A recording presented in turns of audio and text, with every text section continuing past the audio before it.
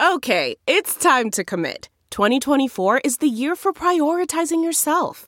Begin your new smile journey with Byte, and you could start seeing results in just 2 to 3 weeks. Just order your at-home impression kit today for only $14.95 at Byte.com. Byte Clear aligners are doctor-directed and delivered to your door. Treatment costs thousands less than braces. Plus, they offer financing options, accept eligible insurance, and you can pay with your HSA, FSA.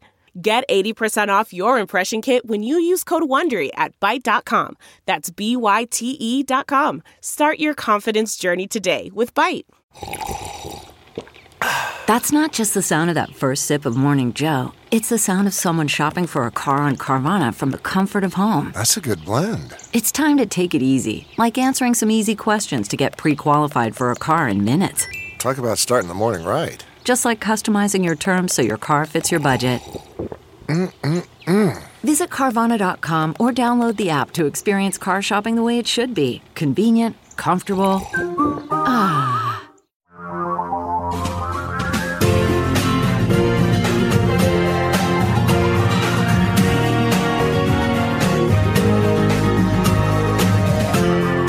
This is the Thom Hartmann Program. On the line with us is Dr. Chris Jones, Democratic candidate for governor of Arkansas, the son of two preachers, attended Morehouse College on a NASA scholarship for physics and math, studied at MIT to become a nuclear engineer, earned a PhD in urban planning, and most recently ran the Arkansas Regional Innovation Hub. ChrisForGovernor.com is the website. Jones for AR is the Twitter handle. And Dr. Jones, welcome to the program. Tell us about your candidacy. Hey, Tom. It's great to be here. Appreciate your voice. And I'm a seventh-generation Arkansan, and I'm honored to be the Democratic nominee for governor here in Arkansas. That is absolutely great. You're going up against Sarah Huckabee Sanders, if I'm remembering correctly? Okay. That is correct. So lay out your case. It's really three parts. First, I am a seventh-generation Arkansan, and based on my experience, expertise, and background and network, I have a clear plan for how we address some of the challenges we face in Arkansas and how we set us up to seize the opportunities. That's first and foremost. Number two, we're at a crossroads, not only in Arkansas, but in the country, where we have to choose the politics we want. And it's either a politics of faith, hope, and hard work, or it's a politics of fear, hate, and cronyism. And my opponent, Sarah Huckabee Sanders, has made it clear that she is, at best, silent on those issues that matter, particularly things like the insurrection. Finally, Arkansas has long been at the bottom in so many areas: health, infrastructure, broadband access, education, and that is in large part due to the fact that we leave so many folks out of the conversation. And so this campaign is really about bringing people to the table, giving them space for their voice, and that's why we hit all 75 counties once, and we're doing it again in our Walk a Mile tour. That's great, and good on you. I wish you the very best for this. My wife and I, our family, we lived in Atlanta for 13 years, so we have some familiarity with the South, although we grew up in the North, in Michigan, New Hampshire, Vermont. But I always wondered why the poverty is so bad in the South, why the South never really developed the way the North did. One of the stories that I heard when I was living in Atlanta was that basically the institutional white power structure in the South was willing to keep the South poor in order to keep down black people. Is it anything close to being that simplistic? I think there are many dynamics. However, I think that case is the case that Dr. Martin Luther King Jr. made quite often, that there's a common thread among folks who lack resources and who've been left out of the conversation, and that's both black and poor whites. And far too often we've been put into different buckets and categories and siloed and divided. So as you see in his last days, he really began to bring together a coalition that said, look, let's look past these divisions and find a way for us together to lift each other up. And that's what this campaign's about. That's great. That is great. So for people who might want to learn more about your candidacy or support your candidacy, what do they do? Where do they go? Yeah, so the best way to do it is to check us out on our website. It's ChrisForGovernor.com, ChrisForGovernor.com. You can follow us on social media at Jones for AR. And I'll tell you, the real simple, Our key to unlocking Arkansas's potential is spreading PB&J across the state. As in peanut butter and jelly? Preschool broadband and jobs. Okay, thank you. Preschool broadband and jobs. So that's what we're about. Come find about us on our website at chris4governor.com. Okay, you got it. Dr. Chris Jones, I wish you the very best, sir. Thank you so much for dropping by today. Great talking with you. Yeah, thank you.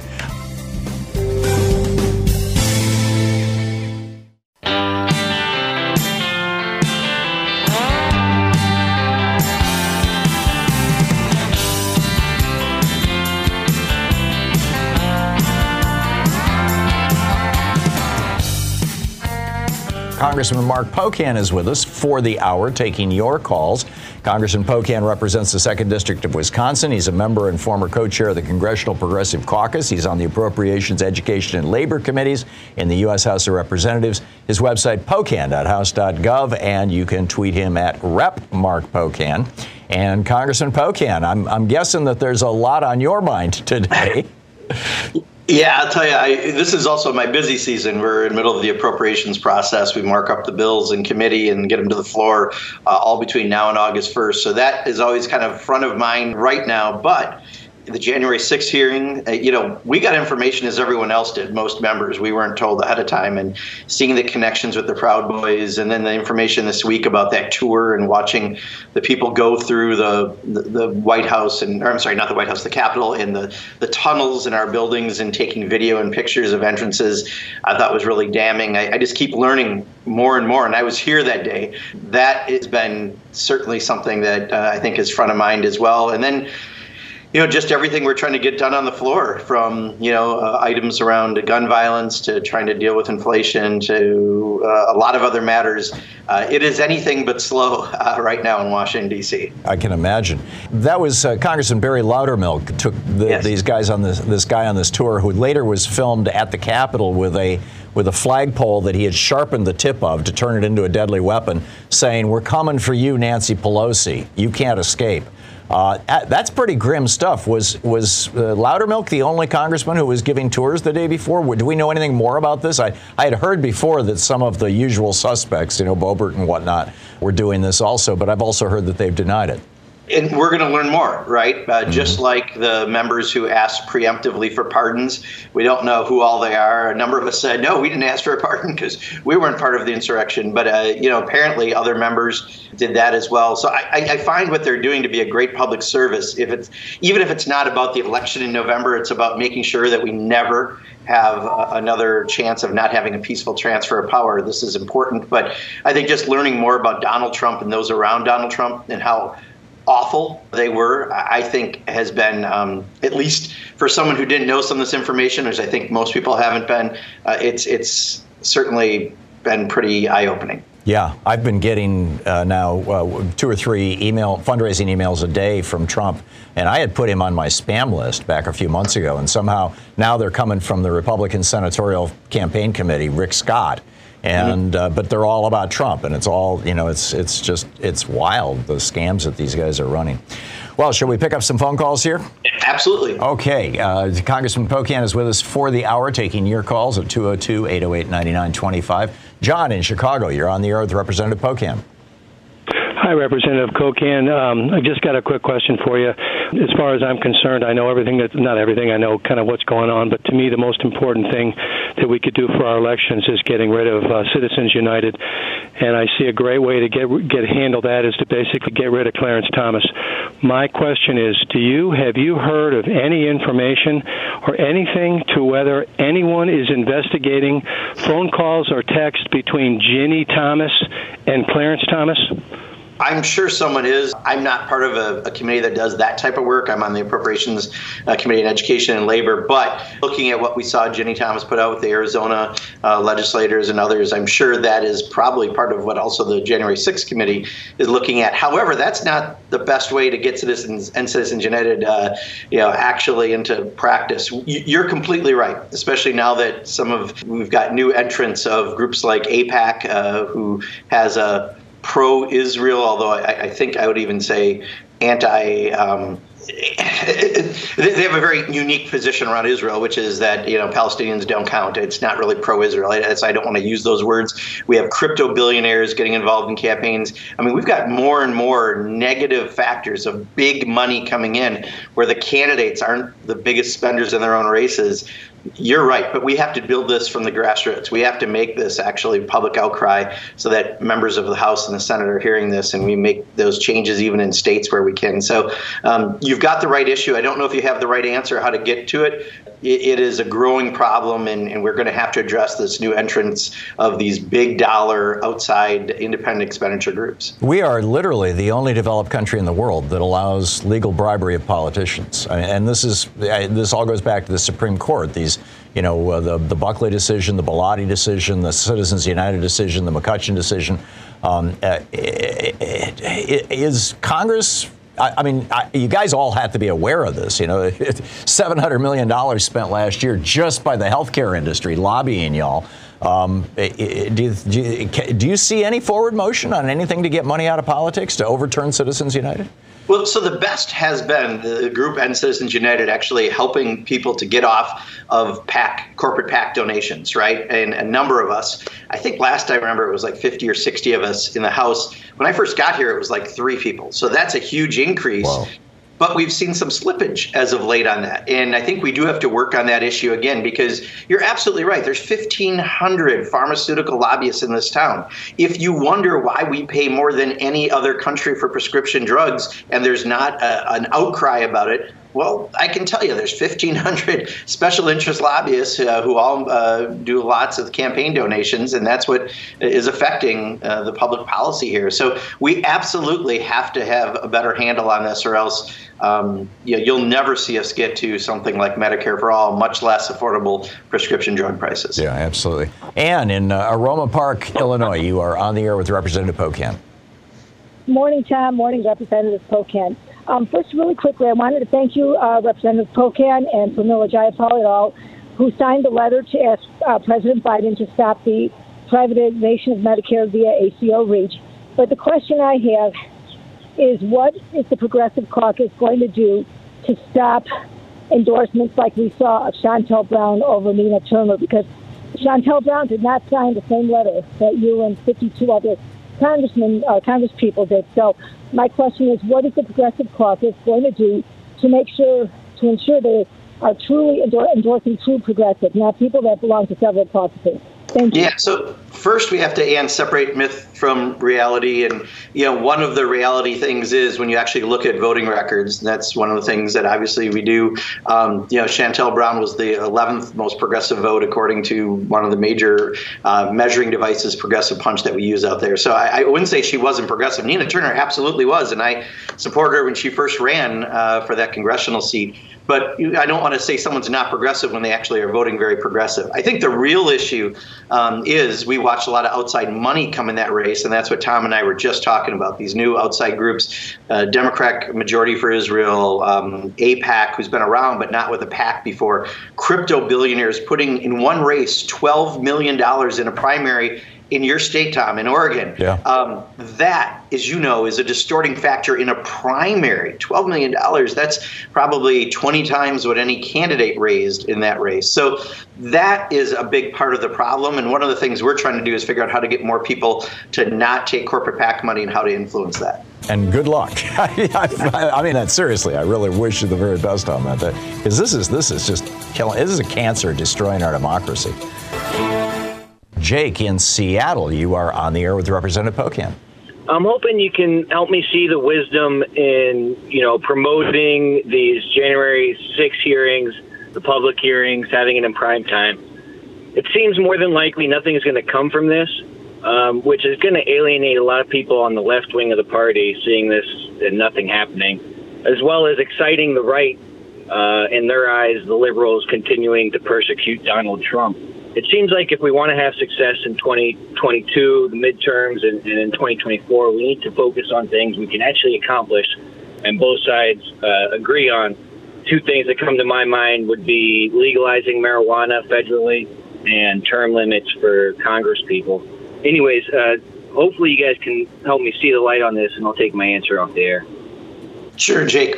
First of all, I don't know if your two issues make it very high up on most of the polling out there. The economy, loss of freedoms potentially by losing Roe through the Supreme Court, healthcare are still like in the top three that we're seeing right now. So I think those issues are extremely valid. We should be talking about more, and we need to.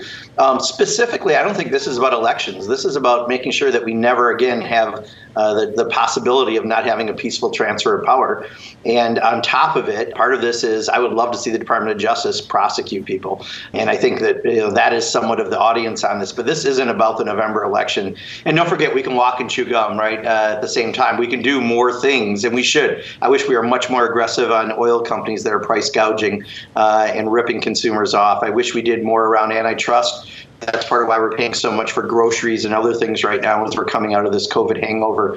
But I don't think that the January 6th committee is intentional about November elections. It's about the future of the country, and it's also about trying to convince Department of Justice to do the right thing. Sharice in Federal Way, Washington. You are on the air with Representative Pocan.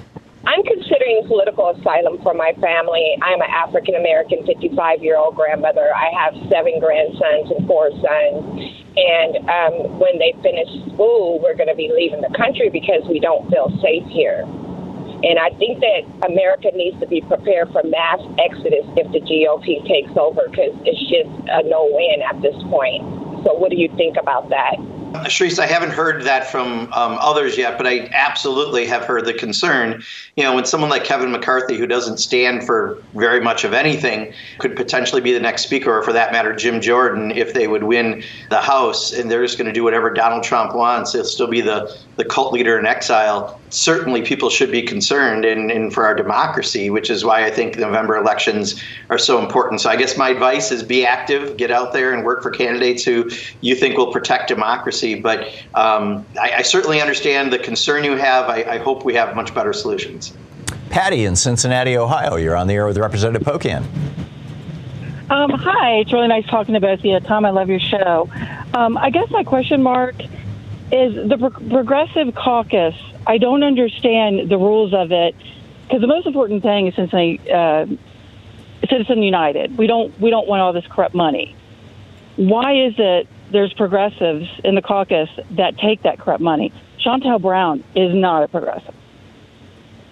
Yeah. So again, I understand the concern, right? Many of us love Nina Turner, but if someone's voting progressive, they are a progressive. But I agree with you on the money issue, which is why, like I said, I think it's 50 or 60 members, and not all of them are Progressive Caucus members, by the way, that don't take corporate PAC money. And I think that's significant. So it's not necessarily a left-right spectrum issue. Far more of them are progressives.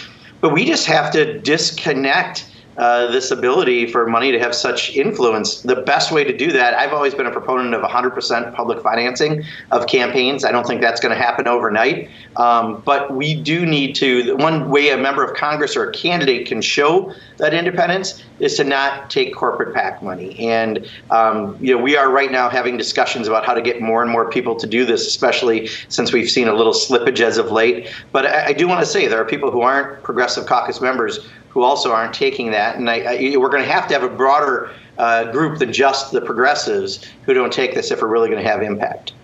Phil in Brookings, South Dakota. You are on the air with Representative Pocan.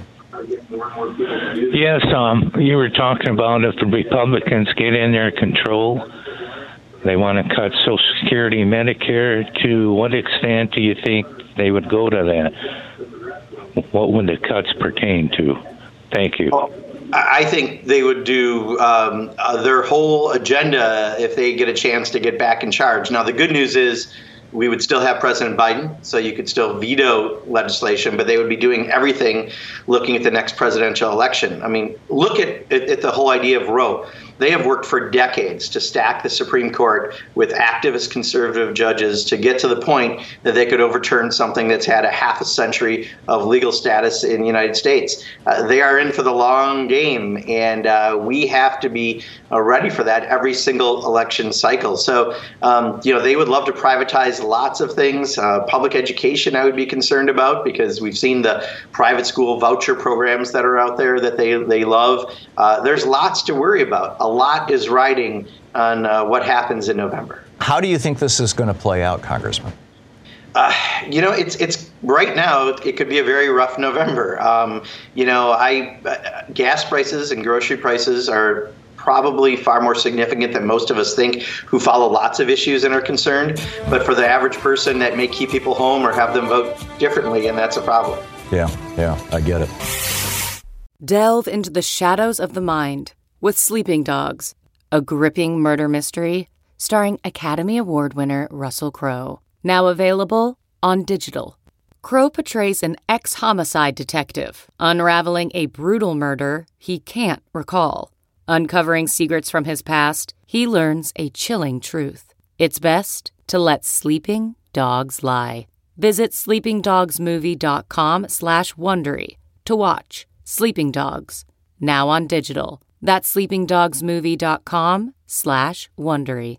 CarMax is putting peace of mind back in car shopping by putting you in the driver's seat to find a ride that's right for you. Because at CarMax, we believe you shouldn't just settle for a car. You should love your car. That's why every car we sell is CarMax certified quality, so you can be sure with upfront pricing that's the same for every customer. So don't settle. Find love at first drive and start shopping now at CarMax.com. CarMax, the way car buying should be. Mark in Chicago, you are on the air with Representative Pocan. I wanted to get your perspectives on the strategy for protecting the solvency of Social Security. What I don't hear it as being a priority, but what I do hear in the news these days is adding $200 a month to benefit, which doesn't seem to help solve the problem. It goes in the opposite direction. And financial organizations are starting to talk about a 20+% cut as almost a given. So it seems like it's an issue that would really lock in all of the votes of anybody 55 and over to support the Democratic Party if we could get this solvency addressed. Yeah, Mark, I couldn't agree with you more. In fact, we had our executive board meeting for the Progressive Caucus the other night, and this is one of the main bills that we're trying to still get on the calendar this year. The Social Security 2100, John Larson has a bill that would do just that, would add the solvency, increase the amount people who make more than $400,000 are paying into the fund. Right now, you stop paying in at about $146,000, $148,000. You don't pay another dime into it, so it's kind of a regressive tax. And, it would also change the money that you get. Right now it's tied to the CPI, and the reason it's a good increase this year because the consumer price index is up, but seniors spend money on different things, and there's a CPI-E that focuses more on things like medications and things that seniors spend money, and that would provide more increases in the future and still be very solvent under that bill. So yes, you're right, we should move that direction. Tom, if I can, one of the listeners, I answered earlier about some of those outside groups spending money, and someone tweeted, and I do follow tweets, as you know, when people are watching the program and add some comments. And someone thought, I think, that I was trying to somehow say something wrong about a group that I said pro-Israel, although I don't think they're pro-Israel. I think they're pro-nationalist Israel in AIPAC. A reason I mentioned it, and the person said, well, the vast majority of Israelis support a two-state solution. I agree. So do I. I'm a sponsor of the bill that Andy Levin has to do just that.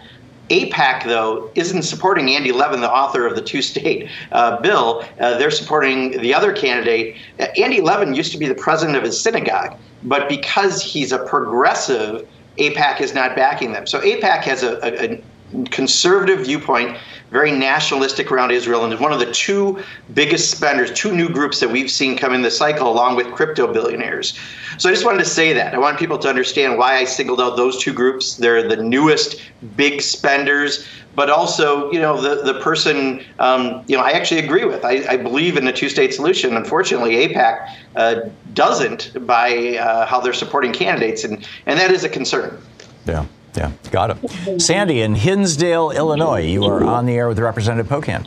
I was just overjoyed, actually. I read an article that you were sponsoring a bill with Barbara Lee in terms of actually reducing the military budget by $100 billion. So I was overjoyed. And then in the next sentence, it said that President Biden was actually asking for much more in the military budget than even Trump had asked for. I was wondering your insight into this. I was shocked that President Biden would want so much more of an increase. And I thought maybe it was Ukraine, but your insight into it and whether or not does this bill also pass just as any other law through the Senate, in which case I see that it would be extremely difficult. Thank you so much.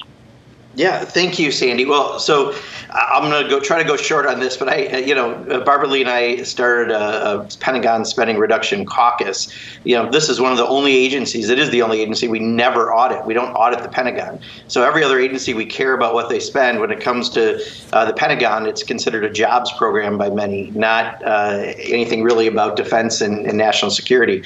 I would argue our biggest national security threat in the last several years was COVID-19, and yet you can't really use defense dollars for that by definition. We need a new modern definition of defense, but under the current definition, no audits, failed programs with no accountability. I mean, multiple times we spent billions of dollars to create a better amphibious vehicle that only sinks. That's not exactly the intention. The newest class of aircraft carrier has a problem with the toilets, and when they get clogged, you have to literally flush $400,000 worth of acids down the toilet to make them work. You're flushing money down the toilet. You can't get much more graphic and visual about what we do in the defense area. So we just want to right-size the department. I would love to get to the point that we have a new modern definition of defense, but at the same time, there's too many failed programs there that don't bring this nation security. We need to invest differently and better, and that's what not just Barbara Lee and I, but a lot of other members are trying to get to that.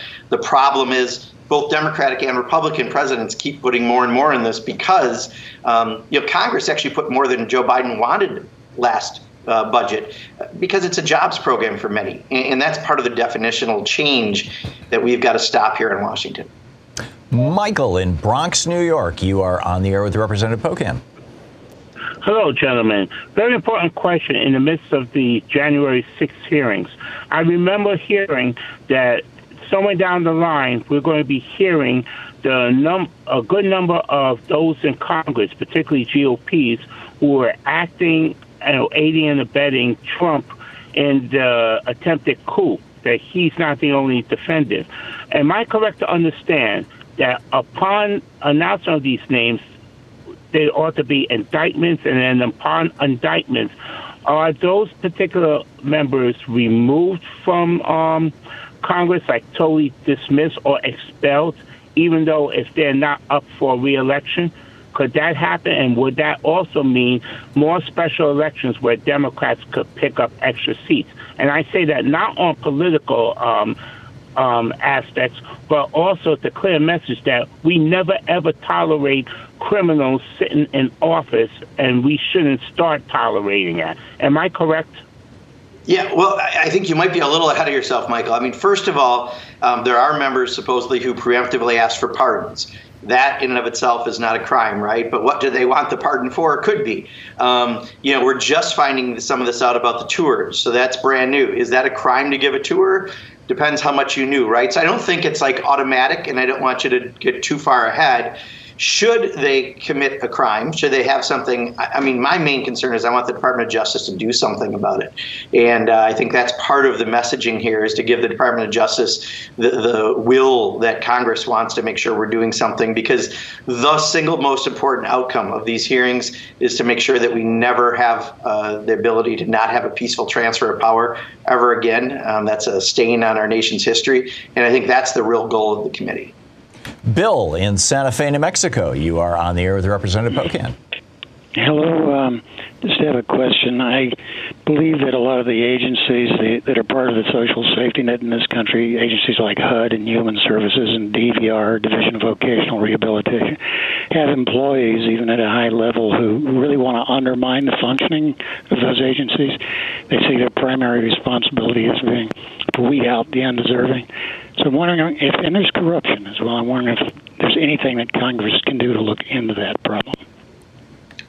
Yeah, I mean, that's very general, Bill. I don't know if I can give you a good answer to it. I'm not exactly sure what you're referring to without specifics. Maybe leftovers from the Trump administration? Yeah, I mean, there's always a little bit, right, as you're trying to, fill slots. But nothing that's risen to the level that, there's great concern, at least that I've heard of offhand, but I'd love to hear more if there is, Bill. Justin in Madison, Wisconsin, you are on the air with Congressman Pocan. My husband and I are building our family, and we are extraordinarily concerned about gun violence in this country, especially in schools, to the point where we've thought about leaving the country, just like Sharice has talked about a couple callers ago. And I'm wondering, do you think that the Senate bill goes far enough? Will you support it? And if you do support it, will you continue to fight for further gun legislation to take these off the streets and protect everyone? Thank you. Yeah, thank you, Justin. It's great to hear from constituents listening to Tom's program.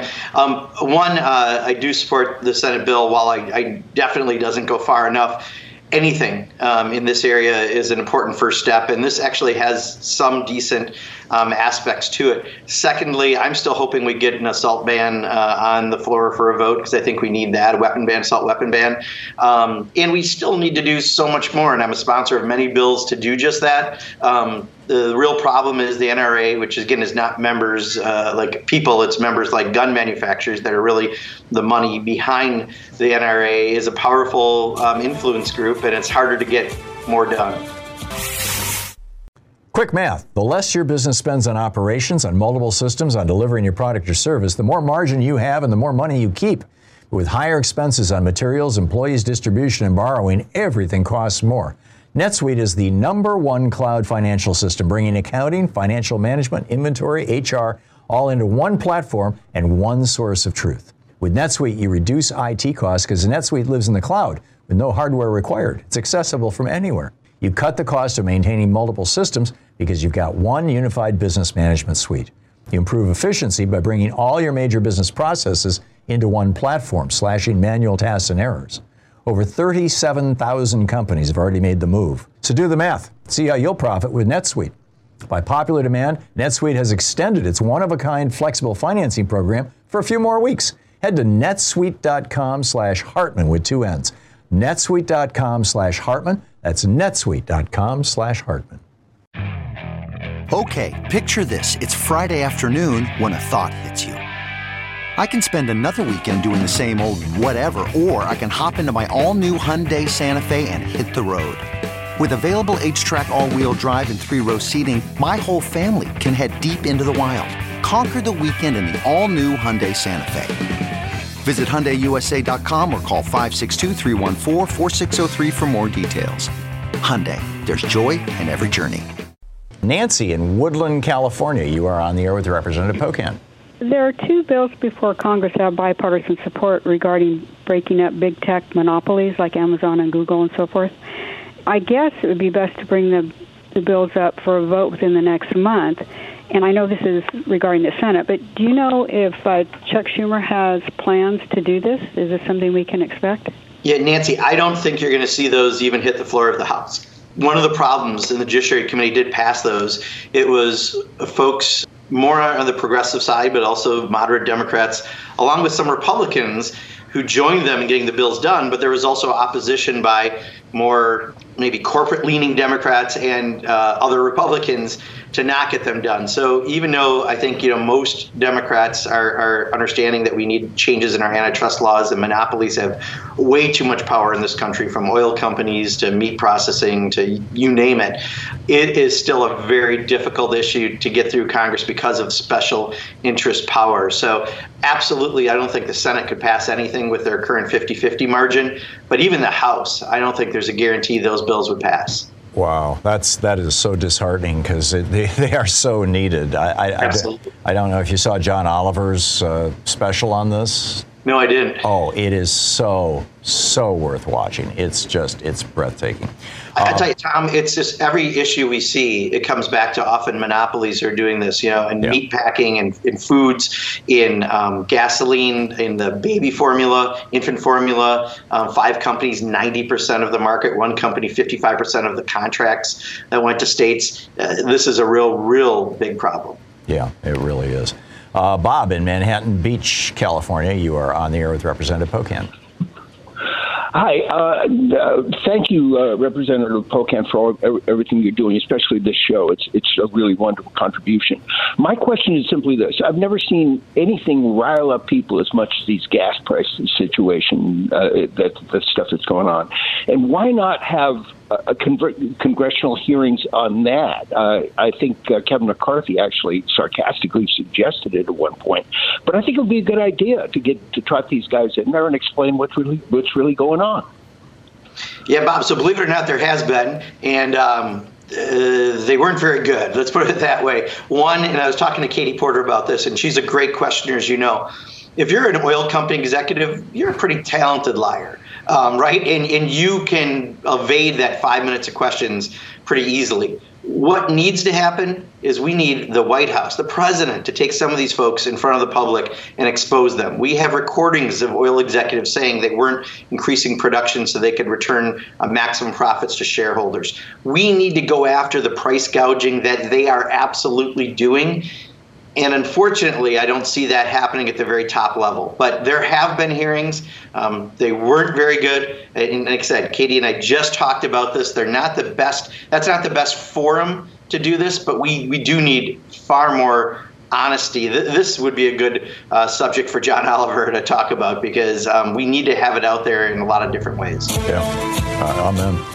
Mike in Iowa City, Iowa. You are on the air with Representative Pocan. First of all, there seems to be a theme happening with all these callers with everybody wanting to leave the country. It's kind of interesting, because part of why I'm calling is because I have a non-binary child. He's 15. They're 15, and we have people here. Specifically, there's a congressperson who wants to who compared trans people to cancer.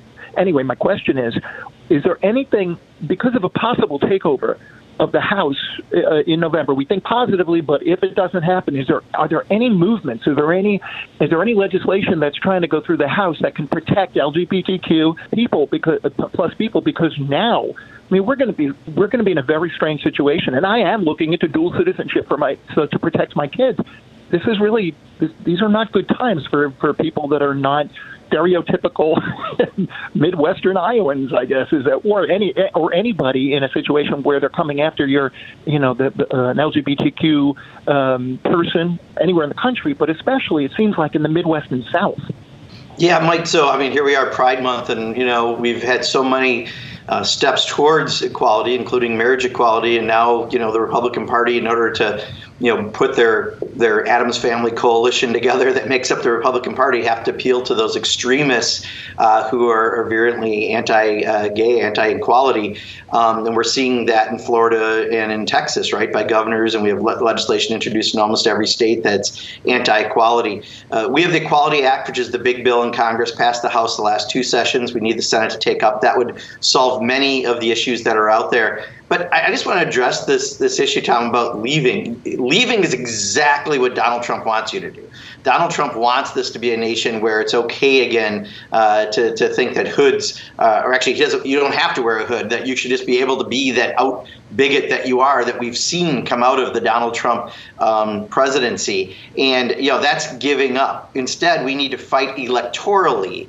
And that means, being active in campaigns. Don't take gruff from candidates. Go out there and fight for your values and the people who represent those values, and do it more than them. And that's really, I think, incumbent on us. I still strongly believe in the American people, that justice and fairness are values that people support.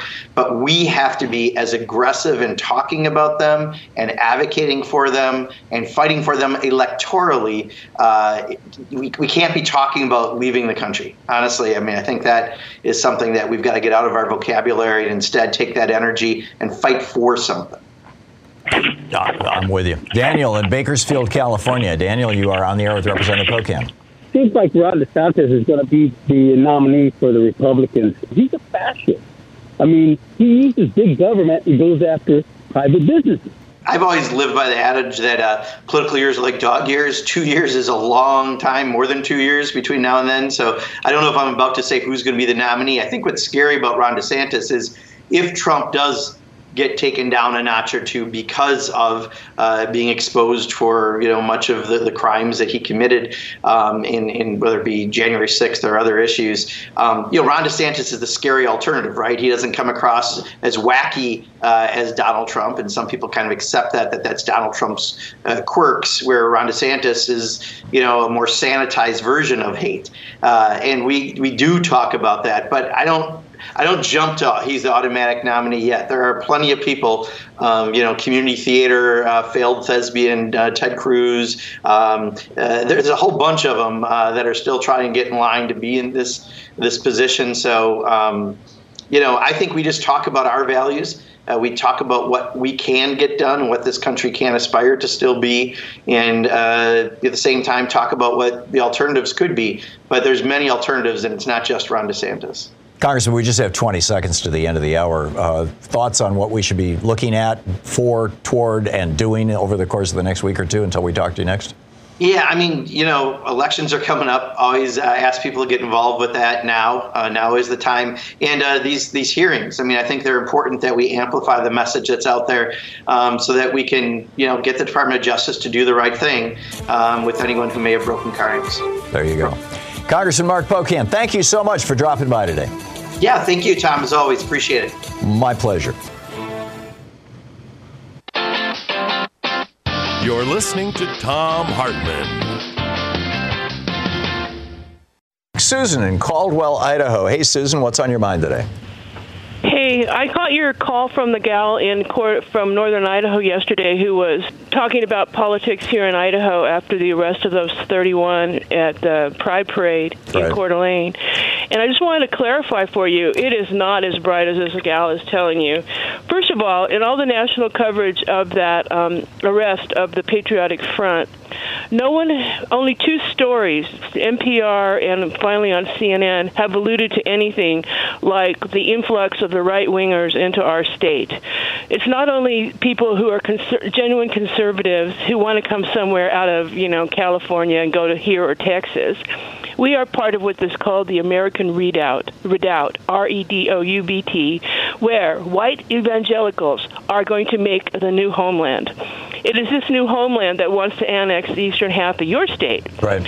And I'm going to go into what happened in our election, but I'd like to mention the police chief at Coeur d'Alene is reporting as of yesterday that half the calls that his department and what the mayor are getting about the arrest, half the calls are death threats, okay? Yep. And they're doxing cops, too. Yes. Oh, that is the new sport in Idaho. They dox everybody over everything. A third of us here in Idaho are Democrats, and we're shut out of the majority primary, the Republicans. They close their primary in the teens. So every 2 years, I've got to go re-register myself as a Republican so I can have an effect on their primary, so I can try and keep a few recognizable conservatives like our beloved governor in office, right? Mm-hmm. Yes, our governor did win his primary over that right-winger whose name I won't mention.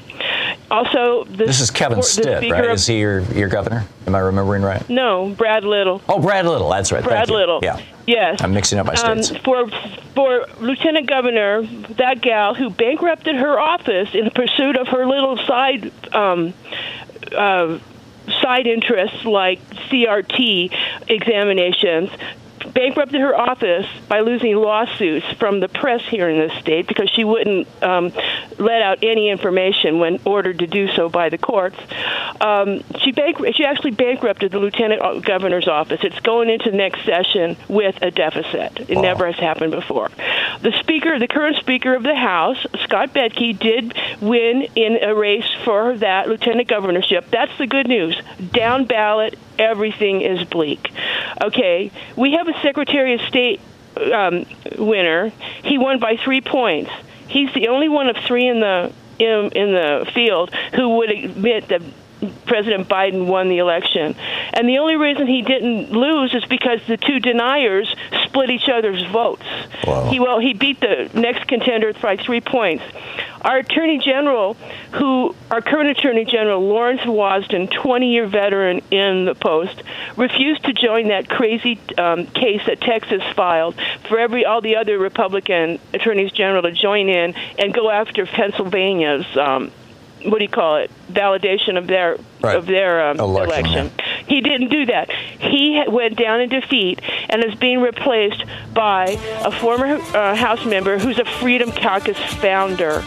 Down ballot, our House is 33% in the representatives, the right-wingers. They were held in check by the Senate. 50% of the Senate committee chairs went down in this primary. Wow. Everything's going to open wide up this next session. Wow. Susan, thank you. It is. Thank you for the report. I really appreciate it.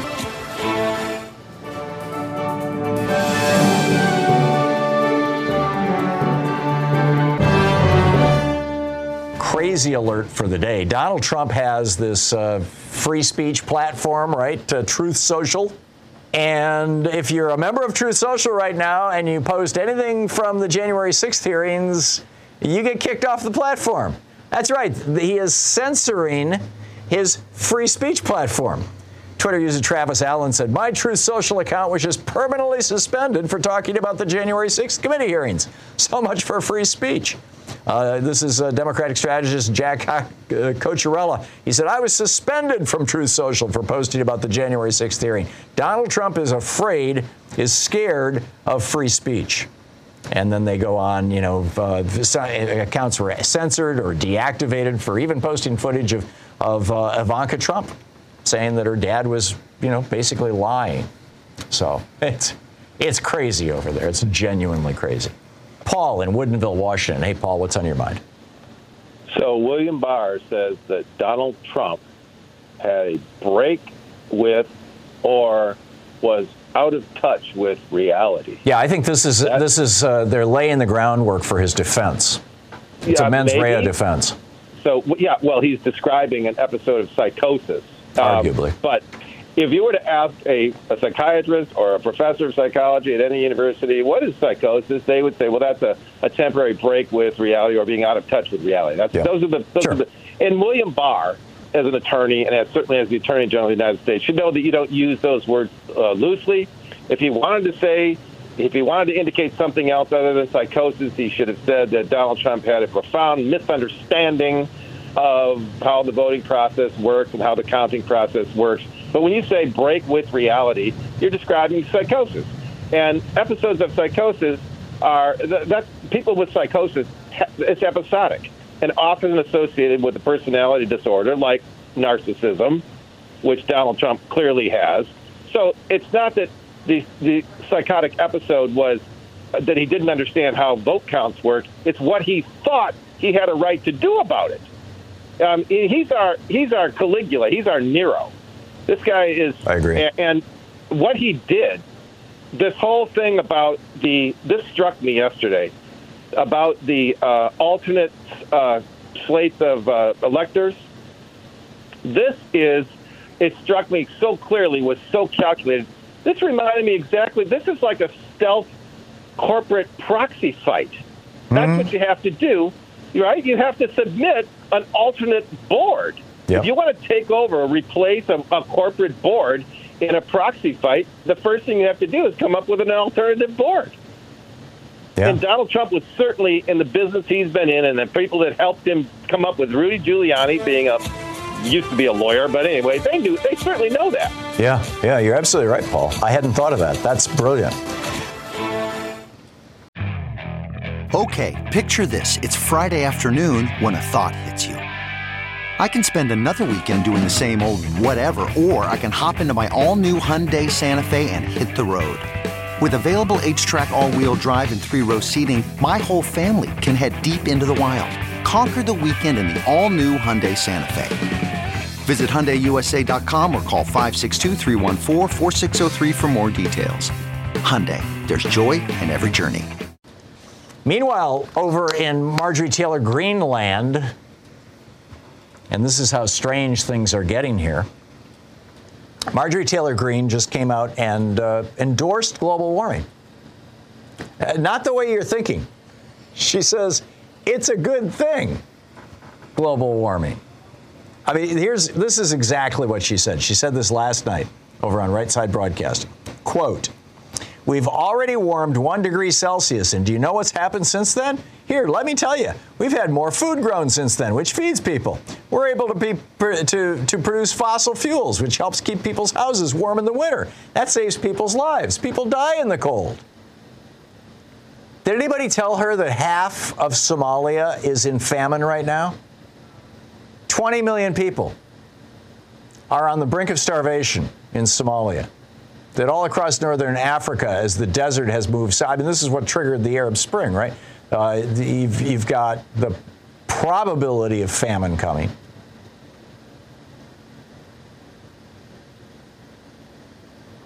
It's amazing. She goes on to say, this is Marjorie Taylor Greene, she goes on to say, "This earth warming and carbon is actually healthy for us. It helps us to feed people. It helps keep people alive. It helps. The earth is more green than it was years and years ago, and that's because of the earth warming, because of carbon." Well, it turns out that the greening of the planet that is happening, and that is happening to a small extent, is happening in one place, China. Why? Because they are doing what Franklin Roosevelt did in 1933. They are planting trees like there's no tomorrow. But at the same time that Marjorie Taylor Greene is telling all of her followers and her listeners and, Right Side Broadcasting's audience that it's good for you, this global warming and this carbon. Over 100 million, 107.5 million Americans right now, today, as I speak, are under extreme heat warnings. 107 million Americans. We're definitely not among them here in Portland, by the way. When I walked into work this morning, it was 52 degrees. It is cold here, but not in most of the rest of the country. We are the anomaly. St. Louis, Memphis, Minneapolis, Tulsa, they're all going to hit 100 degrees today. In Minneapolis, there are 14 schools that are not fully air conditioned. They just shifted to distance learning. And meanwhile, at the same time that Marjorie Taylor Greene is telling us that, fossil fuels are good for you, carbon in the atmosphere is good for you, global warming is a healthy thing, spreading lies that were literally debunked a decade or 2 decades ago. The fossil fuel industry is doing really well. Brent crude futures have surged more than 40% this year. They've gone above $130 a barrel following Russia's invasion of Ukraine. As Bernie pointed out earlier on this program, in that clip, the last time oil, it was $118 a barrel yesterday. The last time it was $118 a barrel, gasoline was $3.25 a gallon. Now it's $5 a gallon. What's different? The oil companies are making out like bandits. ExxonMobil, this is from Yahoo News, this is from NPR. Exxon reported its net profit more than doubled to $5.5 billion. Chevron reported its highest quarterly profit in nearly a decade. Shell posted its highest profits ever. The bottom line is that the industry is generating the highest free cash flow. Here's that I've looked at this business, says Doug Leggett, who runs the oil and gas equity research team for Bank of America. And what are they going to do with all this money? Well, Exxon says they're going to buy back $30 billion in shares. What does that do? It jacks up the stock price. Jacking up the stock price, what does that do? It makes your stockholders wealthy. And it makes your CEOs wealthy and your senior executives who have been compensated with stock. This was illegal, by the way, before the Reagan Revolution. It was illegal for companies to buy back their stock and thus manipulate the stock prices. And it was illegal to, or at least it was very difficult, you couldn't get around the tax laws on this, to compensate senior executives with stock. And now, because we're doing this, you've got all this massive stock price manipulation going on, which is just going to make the crash worse. This is the Thom Hartmann Program. The crash that we are experiencing right now.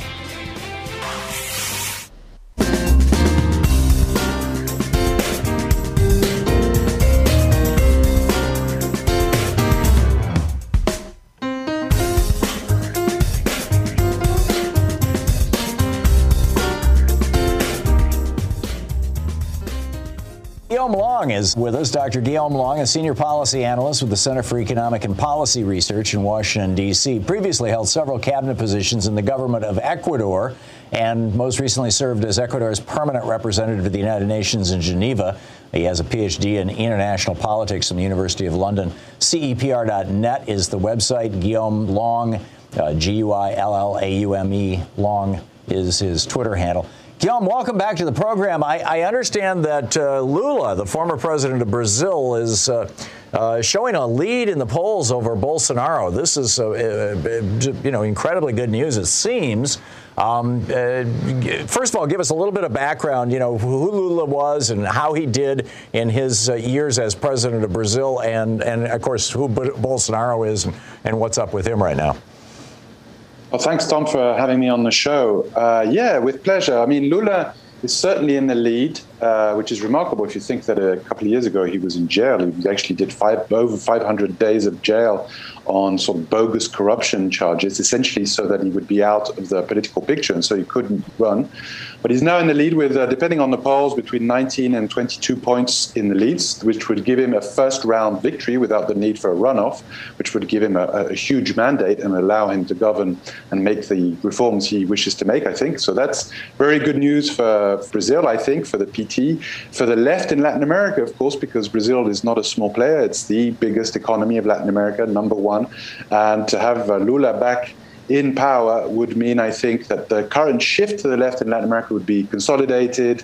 It would mean the global south having a voice, these kinds of things that we've seen in the past. Who was he in the past? I mean, Lula was president from January 2003 to December 2010, let's say, 8 years. And he was a president who greatly reduced poverty and inequality in Brazil, with a lot of redistribution of wealth in one of the most unequal countries in the world. And in terms of, on the international front, in terms of his foreign policy, he was, I think, a great proponent of the rights of the global south, a more multipolar world, less unilateral power and Monroe Doctrine in the Western Hemisphere on behalf of the United States. That's kind of, a very broad brushstrokes how I would describe Lula. Would it be fair to call Lula the Bernie Sanders of Brazil? I mean, Bernie Sanders has never governed, from the executive branch, so it's very difficult to say. But yeah, I would agree that I think they share a lot in common. They're progressive politicians. Some people on the left of Lula have actually criticized Lula for not being radical enough, and which was actually a criticism that was laid at the political left that was in government in a number of countries in Latin America, that they weren't radical enough, that they essentially modernized capitalism, which is actually, when you modernize capitalism and bring on a welfare state, it can be, you're still taking big risks. You're being, running the risk of being toppled. In the case of Lula, he actually, ended up in jail. So I would argue that sometimes the modernization of capitalism, making it more human and socially redistributive and so on and so forth, can be quite radical in a way. But he did have a current to his left that was critical of him. So, I mean, to what extent that compares to the U.S. left in general, I think, his natural allies would be the progressive camp in the United States, and certainly that includes prominently Bernie Sanders. Right.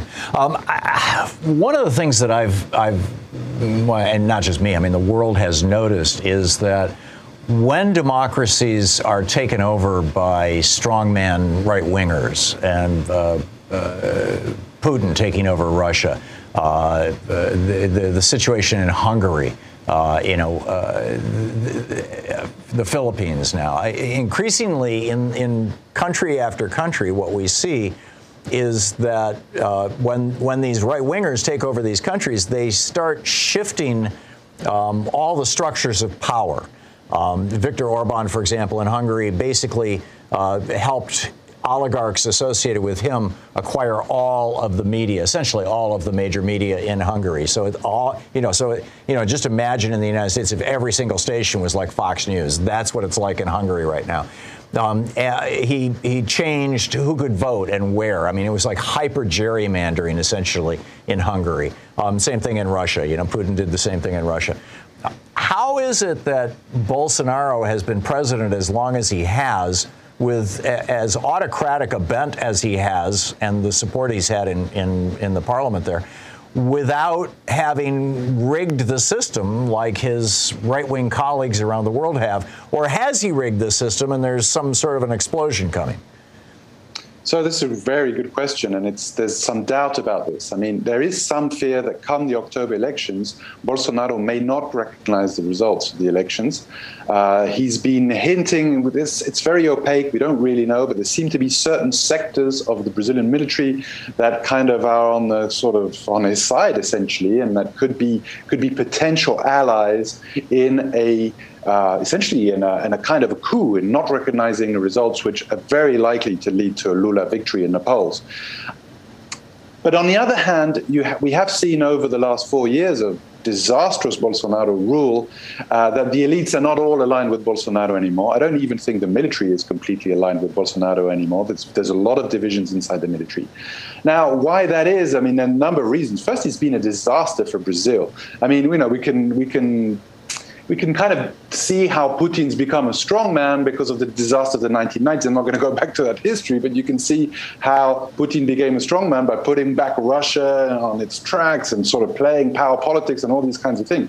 Bolsonaro has not done that. On the contrary, the person who puts Brazil on the global map is Lula, and the person that takes Brazil off the global map and makes it a sort of very a country that has very little to offer and is not really part of the global debates, and so it doesn't generate any pride on behalf of the Brazilian people in the role and the position of Brazil in the world. Well, that's Bolsonaro. So, you know, the elites, including some elite institutions. The foreign ministry is very powerful in Brazil. It's called Itamaraty. It's very famous in Latin America. Not very sort of, you know, they don't have this pride in Bolsonaro as a global leader. So maybe there's a difference there between Bolsonaro's style of rule and other sort of rightist populists that you've mentioned here, who play a strong nationalist card. Bolsonaro, from the beginning, said that he was going to be completely aligned with the United States and he was going to do whatever the United States says. This is not the behavior we've seen from other right-wing populists around the world. So right. I think Trump was in power at that time, was he not? That's right. So Bolsonaro might have been binding himself more closely to Trump than to the United States. That's correct. I think that's right. I mean, I think we've seen Bolsonaro at the 9th Summit of the Americas last week really trying to sort of repair his ties with the United States, as in this case with the Biden administration. I'm not sure how successful that's going to be, but he's now playing the card of, hey, I'm your guy against the return of communism, you know, in inverted commas. You know, he's trying to play that card. So he's definitely, I think, he's tried to play both in different moments, both Trump's guy and the U.S. imperialism's guy in the region, if you see what I'm trying to say. Yeah, fascinating stuff. Guillaume Long, senior policy analyst with the Center for Economic and Policy Research in Washington, D.C., previously in the cabinet in Ecuador, in the government of Ecuador, and Ecuador's permanent representative of the UN in Geneva. Guillaume, thanks again so much for dropping by today. It's great talking with you. Thank you very much. My pleasure. You've been listening to Thom Hartmann. For audio and video archives, visit thomhartmann.com.